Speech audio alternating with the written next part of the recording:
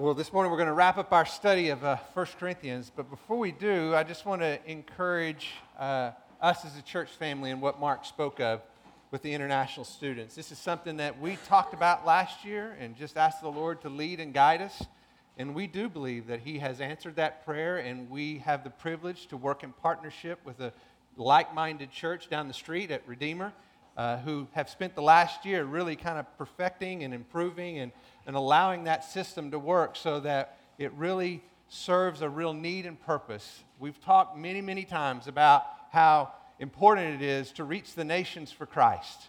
And not all of us can go to those nations, but we have a privilege when those nations come to us. And that's what this is all about, being a witness for Christ, being the proof of His love, just like we just sang, to these students who are coming. And what we hear over and over from the people who are involved in this is they are anxious to be a part of a family, a home here, so many miles away from where they live, to learn about this culture and to learn about what your life is all about. And so what a great privilege we have, and I want to encourage you to prayerfully consider being involved in that. I think it'd be a real treat for each of us to really take that opportunity in partnership with Redeemer and reach out to these international students. So please consider that. So this morning we're going to finish up 1 Corinthians, and the way we're going to do it is by hearing some testimonies of those who have been personally impacted by Paul's letter to the Corinthians. And I think that's fitting because I hope you, as I have, as we've gone through this letter, have realized that we're not all that different from the Corinthians, are we? We are experiencing some of the same things in our life, in our culture, that they experienced in their life as well. You need to understand that Paul is speaking to a people just like us. You remember when he began his letter, he speaks to them as he affirms their faith in Jesus Christ and encourages them in that pursuit of knowing Him and that relationship that we have. Let me just read to you again, 1 Corinthians chapter 1, verse 4. Listen to what Paul says to this church in Corinth. He says, "I thank my God always concerning you, for the grace of God which was given you in Christ Jesus, that in everything you were enriched in Him, in all speech and all knowledge, even as the testimony concerning Christ was confirmed in you, so that you're not lacking in any gift, awaiting eagerly for the revelation of our Lord Jesus Christ, who shall also confirm you to the end, blameless in the day of our Lord Jesus Christ. God is faithful, through whom you were called into fellowship with His Son, Jesus Christ, our Lord." These are believers, just like you and I, trying to understand what it means to live a life of faith in the world in which we live. And you'll remember that their devotion to Christ was in the midst of a pretty corrupt society, right? Now, it gave the appearance of being a very religious culture because there was a worship center on every street corner in the city of Corinth. Much like there's a church on every street corner right here in Lubbock, Texas. But more often than not, those who gathered together were coming together more for the social impact, the gathering for just relationships outside of focusing on Christ. They weren't there for a true worship experience. There was something selfish in mind, something advancing their own personal agenda. And so Paul is writing to them to remind them of what's most important. Why do we do this? What's the purpose of Jesus Christ in a culture that is broken and corrupt because of sin? He's speaking to a people who have customized their faith in order to minimize inconvenience, which is one of the main reasons there were divisions within the Corinthian church. Because you just surrounded yourself with people who were just like you, and that was a lot easier than fellowshipping with people who are different than you are. And so Paul is writing to them to help them understand that the church is called to something radically different. And that message from Paul to the people in Corinth applies equally as well to us today. Instead of working so hard to fit in, Paul is helping us understand how important it is to be set apart, to be a people that God has called for a purpose, equipped uniquely for that purpose. You'll remember in 1 Corinthians 12, he says, he put the members of his body into that church body just as he desired. And then he goes on to say how he equips them, each individually, by indwelling them through the power of the Holy Spirit, so that he may work all things for the common good of his people, to the praise and glory of his name. You see, the church has a specific design in order to fulfill a specific purpose. It was true in Corinth, and it's true right here in Melanie Park Church today. And so that message, that call to be radically different, applies to us as well. We need to be a people whose lives declare the redemptive story of God. New creations in Christ. The old is gone. The new has come. To be, as we learned a couple of weeks ago, to be steadfast, immovable, always abounding in the work of the Lord, knowing that our labor is not in vain in the Lord. But that brings up a good question. How did the people in Corinth know that their labor was not in vain? And for that matter, how do we know that our labor is not in vain? Because if you look in our world today, it doesn't appear as if the church is making that big of an impact. In fact, many times, we're our own worst enemy, right? So how do we know what it looks like when we are making an impact that God has designed us to through the church? I think that's the reason Paul's message to Corinth is so important to us, because he reminds us that this world is not our home, that our hope is not set on this side of heaven. In fact, he says in 1 Corinthians chapter 15, verse 19, he says, if we have hoped in Christ in this life only, we are of all men most to be pitied. His point is, and what a great reminder as he closes out that letter to the Corinthians, that we've been created for something so much greater than this world could ever offer. That there is something that we are being transformed to become the image of Christ. Not just here, but in the kingdom yet to come. We're being prepared for something yet future, to the point that we can still make an impact, even in the lives and in the world in which we live today. We're all in process of being transformed into the image of our Savior, Jesus Christ, so that what is true for him becomes increasingly evident in our lives as well. Living in unity with one another, self-sacrificing love, humility, and grace. That's what God's called us to. So this morning, when you listen to these stories of transformation, I want you to listen for the evidence of the hope that is alive and well. The hope of the indwelling work of the Spirit, transforming our lives to become more like him. And so when you listen to these stories, I want you to hear your story, because that same Spirit that is alive and well in the lives of these people is equally effective in your life as well. So let me encourage you to listen with that heart in mind, and let me pray for our time, and then Doug, why don't you come up and get us started.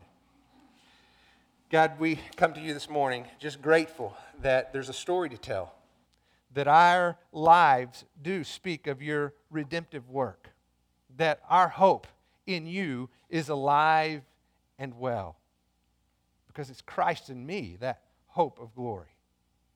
So, Father, I pray that what we hear this morning would be an encouragement, that it would be something that stimulates us to love and good deeds, and that allows us to be the people you've designed us to be for the praise and glory of your name. It's in the name of Jesus Christ that we pray. Amen. Doug?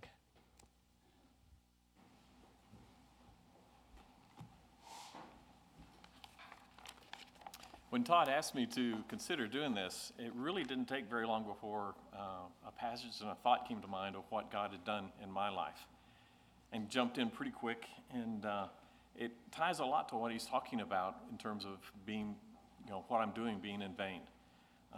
Let me give a little background. For those who don't know me, I work for a group called the Navigators, ministering to international students. So I've enjoyed all that talk today, but also shepherd a number of staff across the nation. And it's not unusual for me to sit back at the end of the day and go, I've spent all day either talking to people on the phone or writing emails or checking things. Did it really make a difference? Or I'll be leading a Bible study with some different international students, and maybe we'll study weekly for a year or more. And I wonder if it's really changed anything. I haven't seen true belief in them yet. And so I keep asking myself, is it making a difference? Am I I'm having any impact? I like to see results from what I do. And so a passage in chapter 12, verses 4 through 6, if you want to turn there, is one that just as it was taught on and as I've spent some time thinking about it, has really opened up and given me some real clear direction on what I need to be thinking about. And so let me read the passage and then kind of explain what I've learned from it, and I think that might kind of tie to what you'll see God's done in me. 1 Corinthians 12, 4 through 6. Now there are a variety of gifts, but the same Spirit. And there are a variety of ministries, and the same Lord. And there are a variety of effects, but the same God who works all things in all persons. And so as I started looking at this, I noticed there's a lot of repetition here. Varieties is repeated 3 times. Same is repeated 3 times. And so I started taking each of those little passages and figuring out, why is this in here and how does it relate to the other ones? And so let me kind of walk through what my thoughts were. It starts off with there are a variety of gifts, but the same Spirit. And so that's where it all has to start. As I think about doing ministry with somebody, is they have to have a spiritual gift. And a spiritual gift is given to every believer. And so the real foundation is to have a spiritual gift and be able to minister, you have to be a believer in Christ and trust in Him for your salvation. And so I see that as kind of the starting point for the spiritual gifts. It's like when you believe, something is unlocked inside of you. I think when God makes us, He makes us all with talents and abilities. But at that point of belief, something extra is unlocked, and we have an ability that we don't have before. And to me, that's what I think of when I think of spiritual gifts. And it talks about how there are a variety of gifts. And so it's not just one thing. There are varieties of gifts, all kinds of different ways that they can be used and seen. And a lot of times, I think it's easy for us to think of just the ones that are up front, the evangelist or the teacher or the pastor. But as I was looking over the gifts, preparing for this, I saw all of these gifts may be used up front very publicly, or they all may be used very privately in small groups or one-to-one. And so we need to be careful and not put that kind of boundaries on them. And I know that's easy for me to do, to think only those ones that really are up front count. But really what that's measuring is how that gift is used. And to me, that takes it to the second statement, a variety of ministries and the same Lord. And so what started standing out to me is first He gives the gifts, and then those gifts are used to minister, to be a part of a ministry. And so they can have all kinds of different looks. Like the gift of administration doesn't always have to look like somebody who's very organized, standing in the background with their little clipboard. For myself, with that gift, it affects how I teach. It affects how I lead. It's organized, it's planned, it's methodical, and it's not with a clipboard. The gift of mercy could be something I'm focusing on helping the poor, or counseling the troubled, or aiding struggling. And so each gift can have all kinds of different ministries that flow from it. But then it also talks about how all the ministries have the same Lord. And here's where I started really getting some answers to my struggles. With the same Lord, the word Lord is very important, I think, because Lord implies authority and power and control. It is who we serve as we use our gift. So for me, as I use my gift to serve the Lord, that's what I'm really ministering. That's what He desires, is for me to serve Him. It reminds me of Mark 10:45, which says, "For even the Son of Man did not come to be served, but to serve, and to give His life a ransom for many." So even Christ came to serve. And so He served by dying on the cross. I serve in different ways. God is glorified when I serve Him. And I've noticed it kind of puts me in my right place, because He becomes the one on the throne. I become the one following. He's in control. I'm serving. And it helps me have the right perspective on myself and what I'm doing. Then the last phrase, variety of effects, but the same God works all things in all peoples. Say I give a lesson on money, and I teach, and everybody likes it. Well, one person may be challenged to get their finances organized. Someone else may be convicted about greed. Someone else could be challenged to give more, and someone else could be challenged to just be thankful for what they have. So it was one piece of ministry, but all these different effects come out of it. Now, it's easy for me in my own heart to, as I teach, think, this is what I'm teaching God, and this is the effect I want.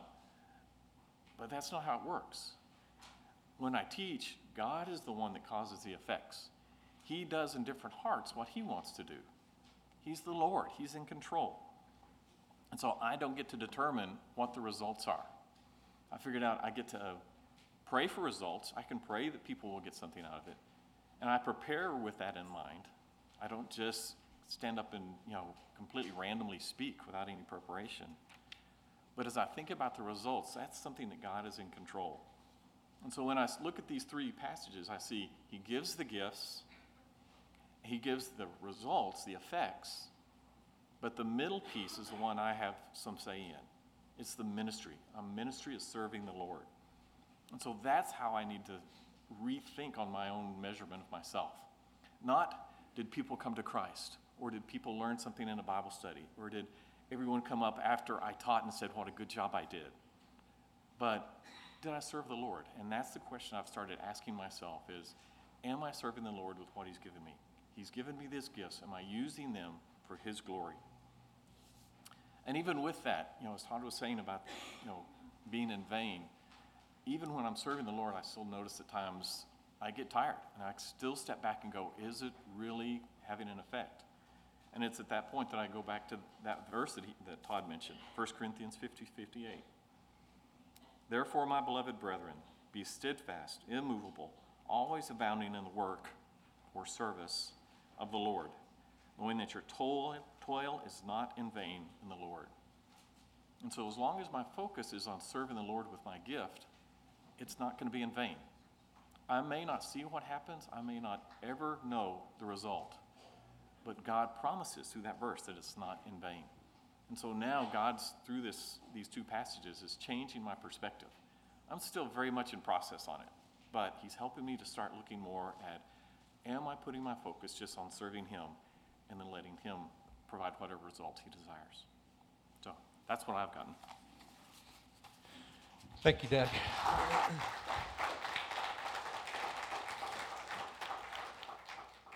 Doug is a faithful friend, and I think we've probably had that very conversation with each other about 100 times over. As one of us is coming to the other asking that question, is what I'm doing making any difference at all? So what a great reminder that may not be the right question. In fact, based on what he just said, it's not the right question. The question is, am I being faithful? And that's a responsibility that every believer in Jesus Christ shares. Are we being faithful to do what God has called us to do and then entrusting him with the results and the effect of that ministry that we are a part of, serving him, knowing that our labor is not in vain. In addition to Doug, I've asked his son Taylor to speak to us this morning to share what God has done in his heart. And I wanted to do this because I wanted you to hear the perspective from a couple of different generations, not just Doug, but also from Taylor and what the Lord's been doing in his life as well. So Taylor, if you don't mind coming forward, we'd love to hear what God's put on your heart. So, and I see you don't even bring paper; you bring some kind of digital format. So, starting to wish I did print it out, but we'll see how this goes. So, with what I'm doing today is focusing on 1 Corinthians 8:9. Go ahead and turn there if you'd like to. But this verse is going to be the foundation of really what I've been learning in the context of this season of life recently. And so, if you're there, it says, be careful, however, that the exercise of your freedom does not become a stumbling block to the weak. From this, Todd was speaking in the sermon on Sunday that it had a larger implication that our faith is acted out through love. And so I want to be focusing even more so on what does true love mean. This summer, our college group college and career group meet here on Mondays, was going through Galatians. And when we got to Galatians 5, Galatians 5:6 stood out. It's speaking to how do we act out in obedience our faith. And so like my dad was saying, is there's different ministries, there's different gifts, there's different things going on, but it's all the same. And so what is that unifying thing? The only thing that counts is faith expressing itself through love. So that night we asked ourselves, what does that look like? What does that mean for our church? What does that mean for our group? What does that mean for the relationships we have? And so really we switched it and said, instead of trying to measure ourselves of, what does it look like to have a bunch of people baptized? What does it look like for a deep conversation that's really revealing? And those are all good things, but the goal became, what if we measured our faith in love and the acts of love? So to further this thought, a recent perspective I've been focusing on is from a book Katie and I have been going through with Jason and Jill for premarital counseling. And it's the fact that sin, we use as a definition, is our selfishness. That's where most of our problems stem from. And so with that, we are continually confronted with the fact that we are sinners learning to love a sinner in a broken world. But there's hope. The Christ sacrifice was given to us as an example of what love looks like in a broken world. He blessed us with the opportunity to witness and to experience his kingdom and his love through the conviction of and guidance of the Spirit and the growing community of fellowship of our church. And so because of this sacrifice that God had, Katie and I have been able to give ourselves a theme in our relationship. And that theme is to push each other towards selflessness. The best part about this theme, unfortunately, is the fact that it's hard and we're not very good at it. And so we're constantly being reminded of, I was really wanting to spend my whole day with you. I was really wanting the wedding to work out this way. I was really wanting to invite these people. But when we look down at what it boils down to is, that's just my heart, that's my desire. I'm not looking about how to serve y'all, how to serve my future wife, how to serve my family. And so it's convicting when you're faced with that every day.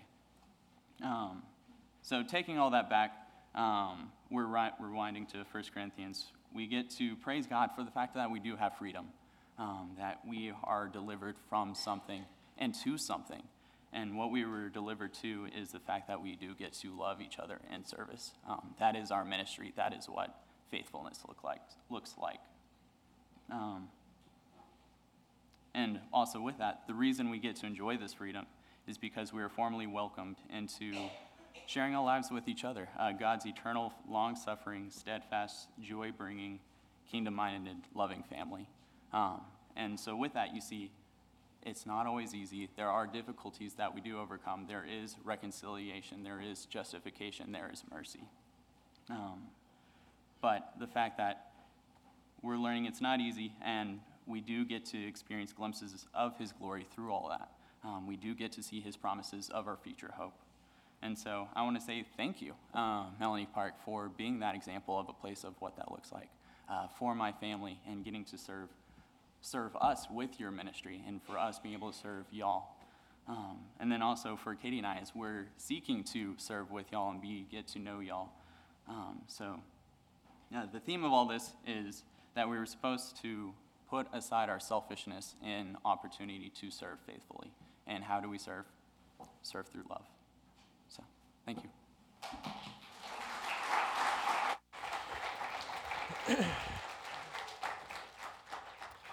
We spent some time with Tanner and Courtney Bruffy recently, who just got married a few weeks ago. And one of the things that we've talked about is something that I've mentioned several times from the pulpit, and that is you don't really realize how selfish you are until you get married. And then you realize that there was a lot of life built around you. The second phase of that is when you have kids. You don't realize how selfish you are since you've been married until you have kids. And then you've got to give yourself once again to care for the needs of others is more important than your own. I really like that idea of faith being truly expressed in love. If you think about what comes to my mind is when somebody asked Jesus, what's the greatest command in all the Bible? What did he say? Love the Lord your God with all your heart, with all your mind, with all your strength. Second is just like it. What is it? Love your neighbor as yourself. And what's the common theme between the two of them? Love. Faith is expressed in love towards one another and in devotion towards God. So thanks so much, Taylor, for reminding us of that truth. So, lastly, we're going to have Matt Wade come and share his testimony. I'm excited about this one as well because he has a unique perspective as an attorney who deals with helping people work through issues of reconciliation, to take some of the things that we talked about in 1 Corinthians and see how that plays out in the real world. So I really look forward to what Matt has to say. So Matt, go ahead and come forward.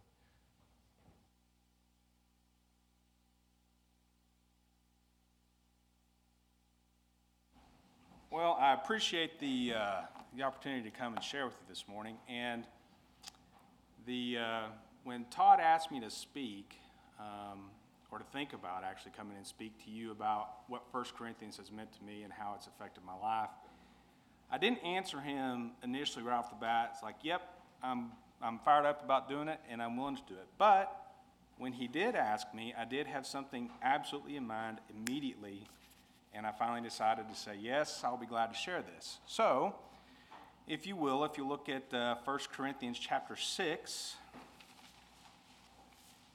in particular, this is the message, and some of y'all may remember this if you were here. This was the message that I call the second fiddle story that Todd gave us when he was talking about 1 Corinthians chapter 6. And if you recall, this is a point where Paul is admonishing the church in Corinth about disputes among themselves, about how they should figure out a way to sit there and resolve those disputes internally as opposed to taking them outside. And as a lawyer, as Todd just mentioned, if you'll look at verse 7, it's interesting to me, and by the way, I think it's obviously something that you need to put into place, but the very fact, verse 7, the very fact that you have lawsuits among you means you have been completely defeated already.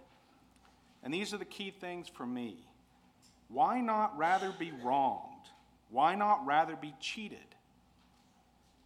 Instead, you yourselves cheat and do wrong, and you do this to your brothers. Part of the story that Todd told us when he brought this to us, when he gave his message that morning, is he told the story about Leonard Bernstein. And when somebody asked him what's the toughest position to fill in an orchestra, and his answer was filling second fiddle. And then he had this phrase, and this is the phrase that came to my mind immediately when Todd asked me to speak, and this phrase was, there can be no harmony without humility. And when he said that, I'll be honest with you, I know Paul's talking about issues and disputes within the church of Corinth, but for me, when he said that, what immediately came to mind is an issue that I have at work. I know that none of y'all have any issues at work and everything's perfectly harmonious at work, but for me it's with another attorney, a coworker, someone whom I have to work with, and quite frankly, especially then, there just wasn't a lot of harmony. And so when it hit me, I thought, great idea. Harmony requires humility. So my first thought was this, and this is quite frankly how the practice went in, and so you'll see where I was wrong here very shortly. But my first thought was this: humility. I can do that. Just ask me. I'm the most humble person out there, right? I can easily do that. The second thought that I had is that there'd be immediate results. So, with that first thought in mind, I found just how hard it is to be truly humble.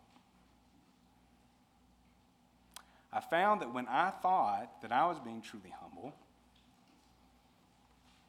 I was being resentful.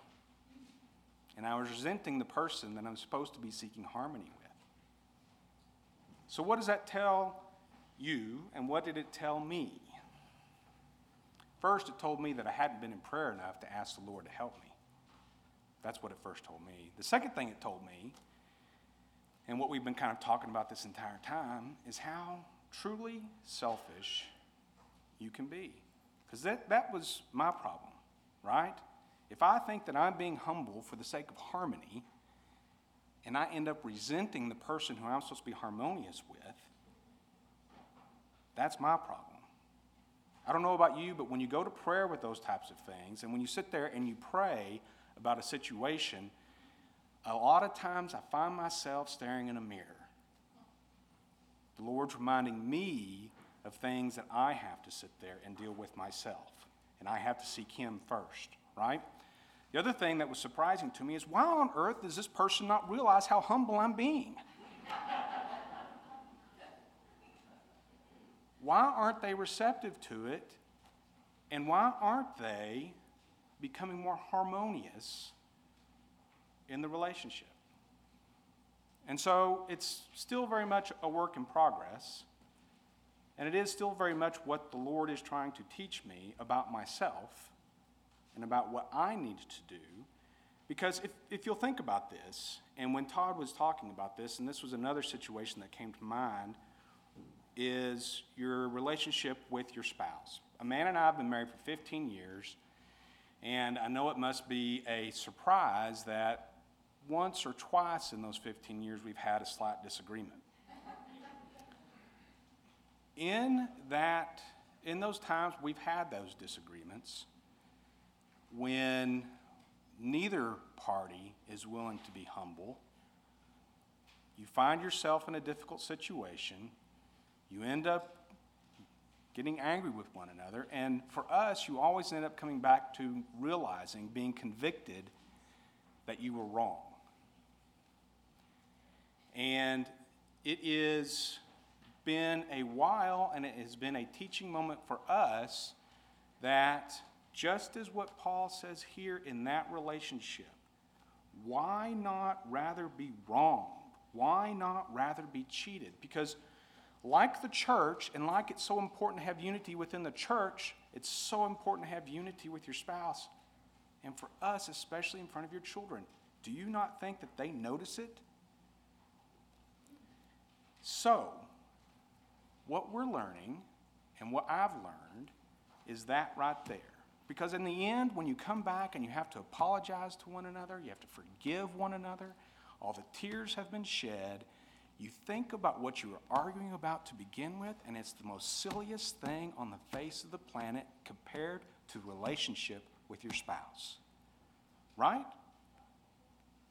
Just like with the coworker. If my selfishness is getting in the way of the message of the Lord as He uses me, then whatever it is that is affecting that harmony, I need to learn the humility. And I have found that that's not an easy thing to do. It's a much tougher thing to do. So, I've said it a million times in my own head at work. I've said it in my head at home, my own head at home. But I just want to let you know it's still a process. Very much one that I need to follow, and then it's going to take time. And it also has required me one other thing that went with it, and then I'll stop. But one other thing that is absolutely part of this story, and it combines with what my adult Bible fellowship was studying at the time, is, Jesus says in Matthew chapter 5 that you are to pray for those whom persecute you. Now, for us, our definition of persecute, for the most part, is a much broader definition, because I think that some people, persecute means, could be life or death type persecution. For most of us, we do not have that type of persecution, but we're still nevertheless could be persecuted by coworkers, by whomever. And the other thing I've found that in this, because it started off with when I first remember, I started getting resentful of the person who couldn't recognize how humble I was being. One of the things that I started doing, obviously, after studying in Matthew, and because of what Todd and what we studied in Corinthians is praying for the other person. And once again, I don't know how it's affecting his life, but it's affecting mine, and it's affecting my relationship with him. And it's reminding me that if what I'm doing is affecting the message of the Lord to him, then Matt, keep working. Keep working at it. So, thank you.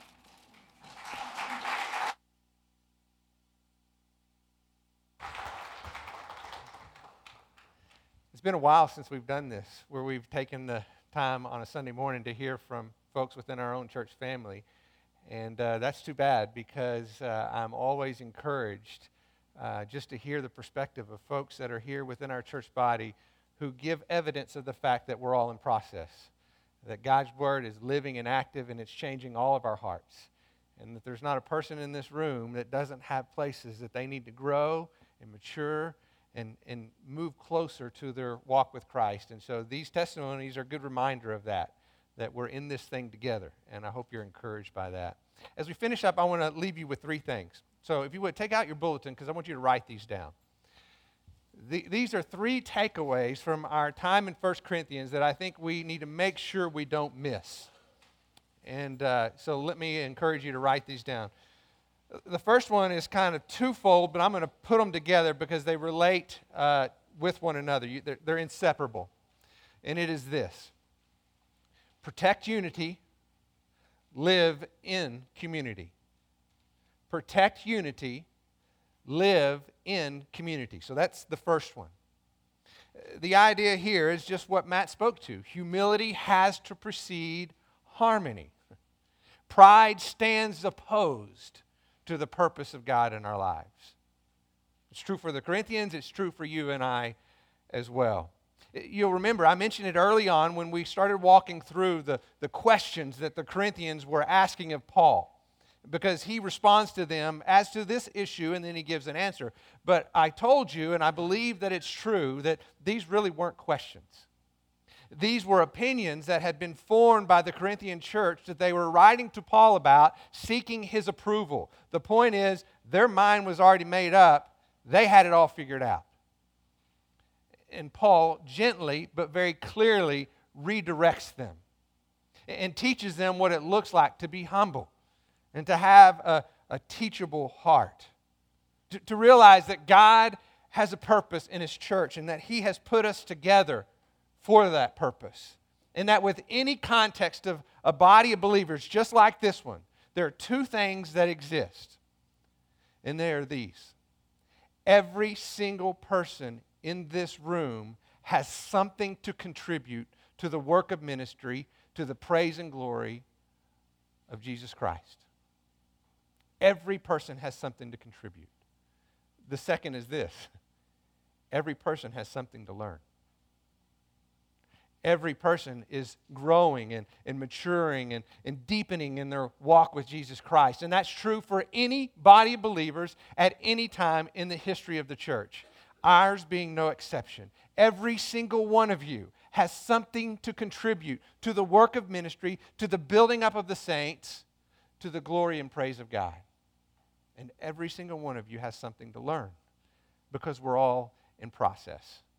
So that's the first one. Protect unity, live in community. And they're connected together because you can't protect unity if you don't live in community, because you're separated from it. How can you protect something that which you're not connected to?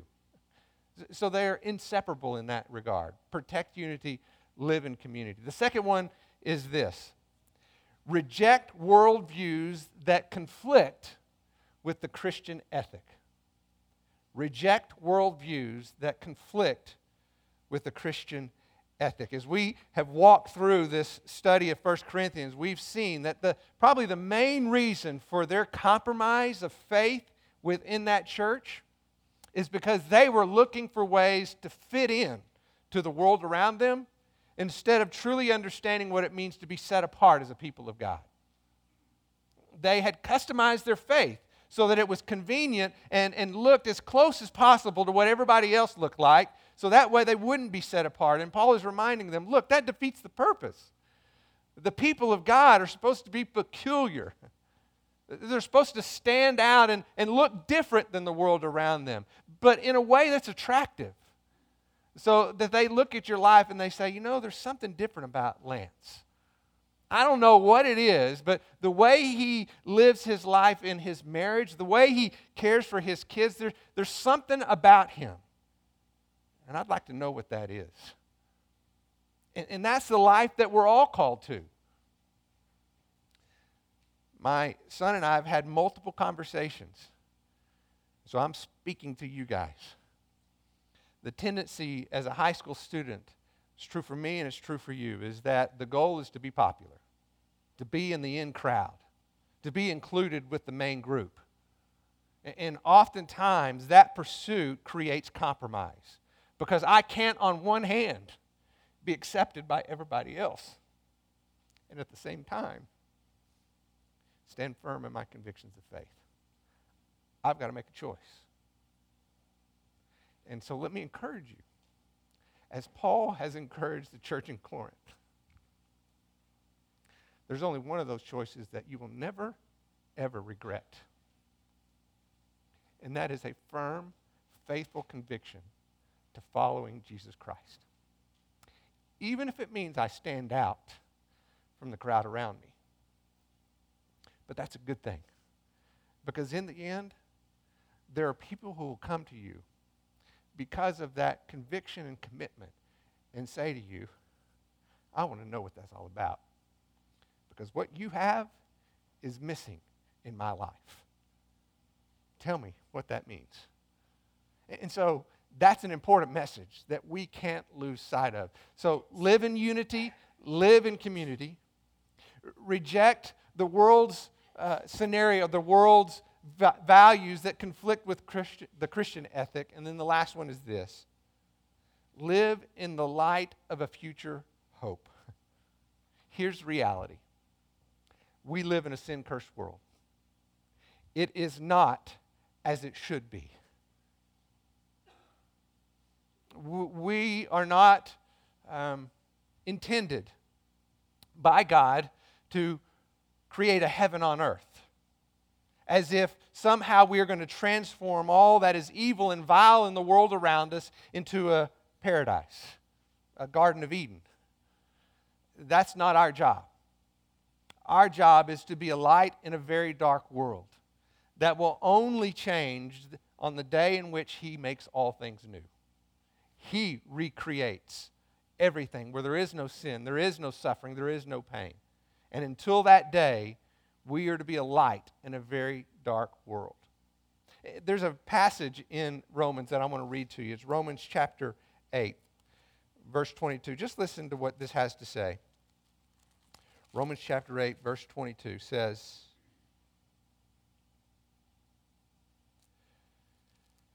For we know that the whole creation groans and suffers the pains of childbirth together until now. And not only this, but we ourselves, having the first fruits of the Spirit, even we ourselves groan within, waiting eagerly for our adoption as sons, the redemption of our body, for in hope we have been saved. That idea of groaning tells me, the way I interpret that personally is that feeling inside of you that says, there's got to be more. It just groans. There's got to be more. And the Scripture's telling us is that's true for all of creation. All of creation is saying, there's got to be more. And the answer to that is, there is. It's just not this side of heaven. All that we have been created for exists only in that day when He makes all things new.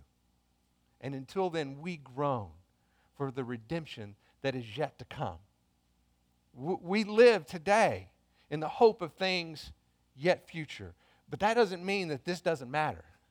Because if we're faithful to do those things that we've already talked about, living in community, preserving and protecting unity, rejecting the worldview for a Christian ethic of following Christ as He's called us to, then we're being transformed. There's a passage in Philippians that says, he who began a good work in you is faithful to complete it until the day of Christ Jesus. And on that day, it's done, complete for all eternity. And so here's what I want you to consider.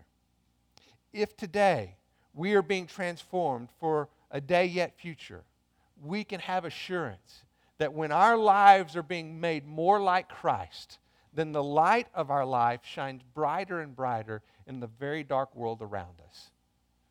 So can we make an impact? Absolutely. As we're being transformed for things yet to come, we make a difference in the world right here and right now. But our hope is not in this world. It's in what is yet to come, the promise of eternal life. And that's what we ultimately live for.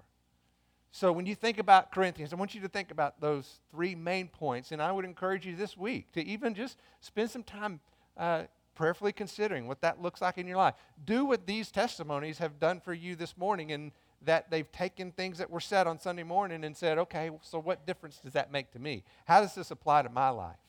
So take those three things and see how they might apply. But I'm encouraged. So thank you, Matt and Taylor and Doug, for sharing your testimony, and I'm grateful that they are representative of so many others that exist within this church body, because God's Word is living and active, and it changes our lives. You can bet your life on it. So let me pray for our time. Father, thank you so much for that promise, that hope that we have in you, the conviction of things yet to come that give us hope and purpose for the life we live right here now. Thank you for the reminder that we need to put our trust in you, to live within your design and believe that that's where your goodness is, that it's built into that.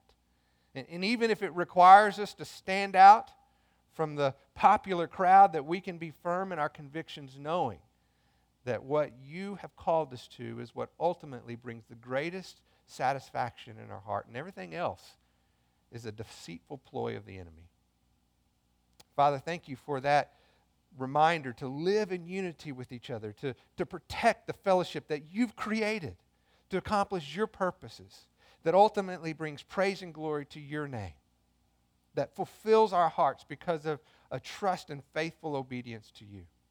Help us to be that people that really does exemplify to the world around us what it means to love one another in grace and forgiveness, reconciliation, and ultimately hope and trust in you. May we be that people changed by your truth to live lives that bring glory and honor to you. We pray this in the name of our Savior, Jesus Christ. Amen. Have a great day.